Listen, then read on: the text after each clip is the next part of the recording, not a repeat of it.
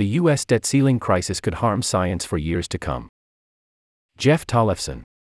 The U.S. government could run out of money as early as next week if lawmakers in Washington, D.C. fail to reach an agreement to increase the federal debt limit.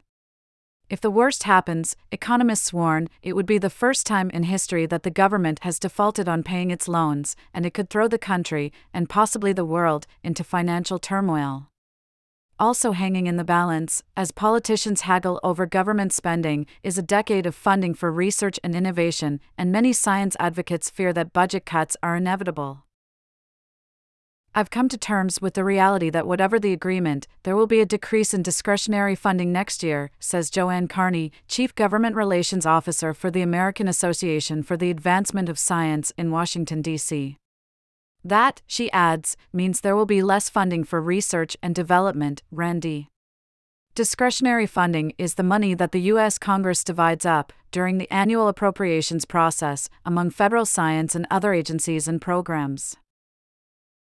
The impasse between President Joe Biden, a Democrat, and Republicans hinges on the debt ceiling, a congressionally imposed limit on how much money the U.S. government can raise by issuing bonds and using other financial instruments to cover its spending. The United States currently spends more money than it raises in taxes.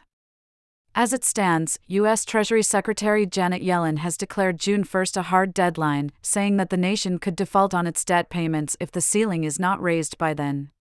Federal agencies such as the National Institutes of Health, NIH, could also be left unable to make payments, such as those covering research grants and salaries for federal scientists.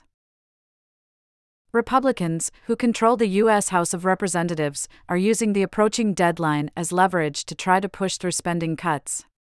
In the House, they have passed a bill proposing massive budget cuts that could limit government spending across the board over the coming decade, in exchange for raising the debt ceiling. So far, the Biden administration and the Democrats have held off on making an agreement. Some argue that Biden should use his executive authority to head off the crisis by unilaterally extending the government's ability to borrow money.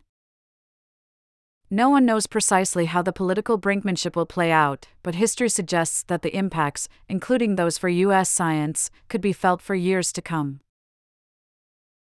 Spending caps. For many in Washington, the current showdown feels like a replay of events that occurred during former President Barack Obama's first term in 2011, when Republicans used a looming debt ceiling deadline to try to limit federal spending for a period of nearly a decade. Quite frankly, this movie wasn't great the first time, and I think the sequel is going to be a lot worse, says Jennifer Zeitzer, who leads the Public Affairs Office at the Federation of American Societies for Experimental Biology, FASEB, based in Rockville, Maryland. Although in the years that followed Congress approved funding that exceeded the spending caps laid out in 2011 a number of times, the debt ceiling agreement took its toll. Funding for R&D was reduced by an estimated $240 billion over the next 9 years, according to Matt Arihan, who analyses science budgets for the Federation of American Scientists, an advocacy group based in Washington, D.C. That's equivalent to the amount of money needed to support the NIH, the largest public biomedical funder in the world, for 5 years at its current budget levels. That is a pretty sizable spending shortfall, Arihan says. It would have been worse had lawmakers stuck to their original promises.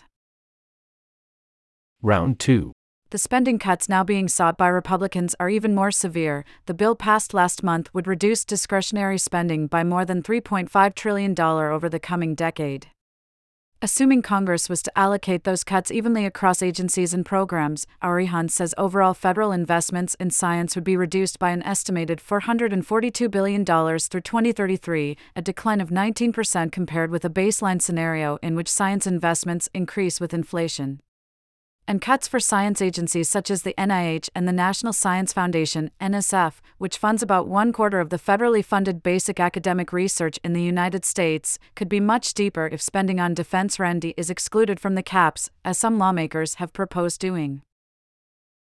The push to curb spending comes less than a year after Congress enacted legislation authorizing a massive increase in federal spending on science and innovation, including a doubling of the NSF's budget through 2027. That legislation, called the CHIPS and Science Act, drew bipartisan support owing to rising concern about economic and scientific competition with China. We're still in a place where we can't seem to back up our rhetoric with the kind of investments that we hoped for, Orihan says.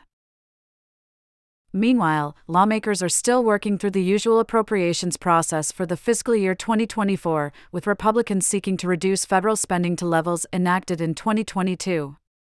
If those cuts were spread evenly across all discretionary programs, federal science investments would drop by 20 to 22% in 2024, according to FASEB. One possibility is that Republicans and Biden reach a deal to increase the debt ceiling without resolving questions about 2024 spending levels. In such a scenario, the fallback position for both parties later this year could be a continuing resolution that holds 2024 funding flat at 2023 levels, Zeitzer says. That's still better than direct cuts, but it's not great for the research enterprise, Zeitzer says. We're holding our breath. This article is reproduced with permission and was first published on May 22, 2023.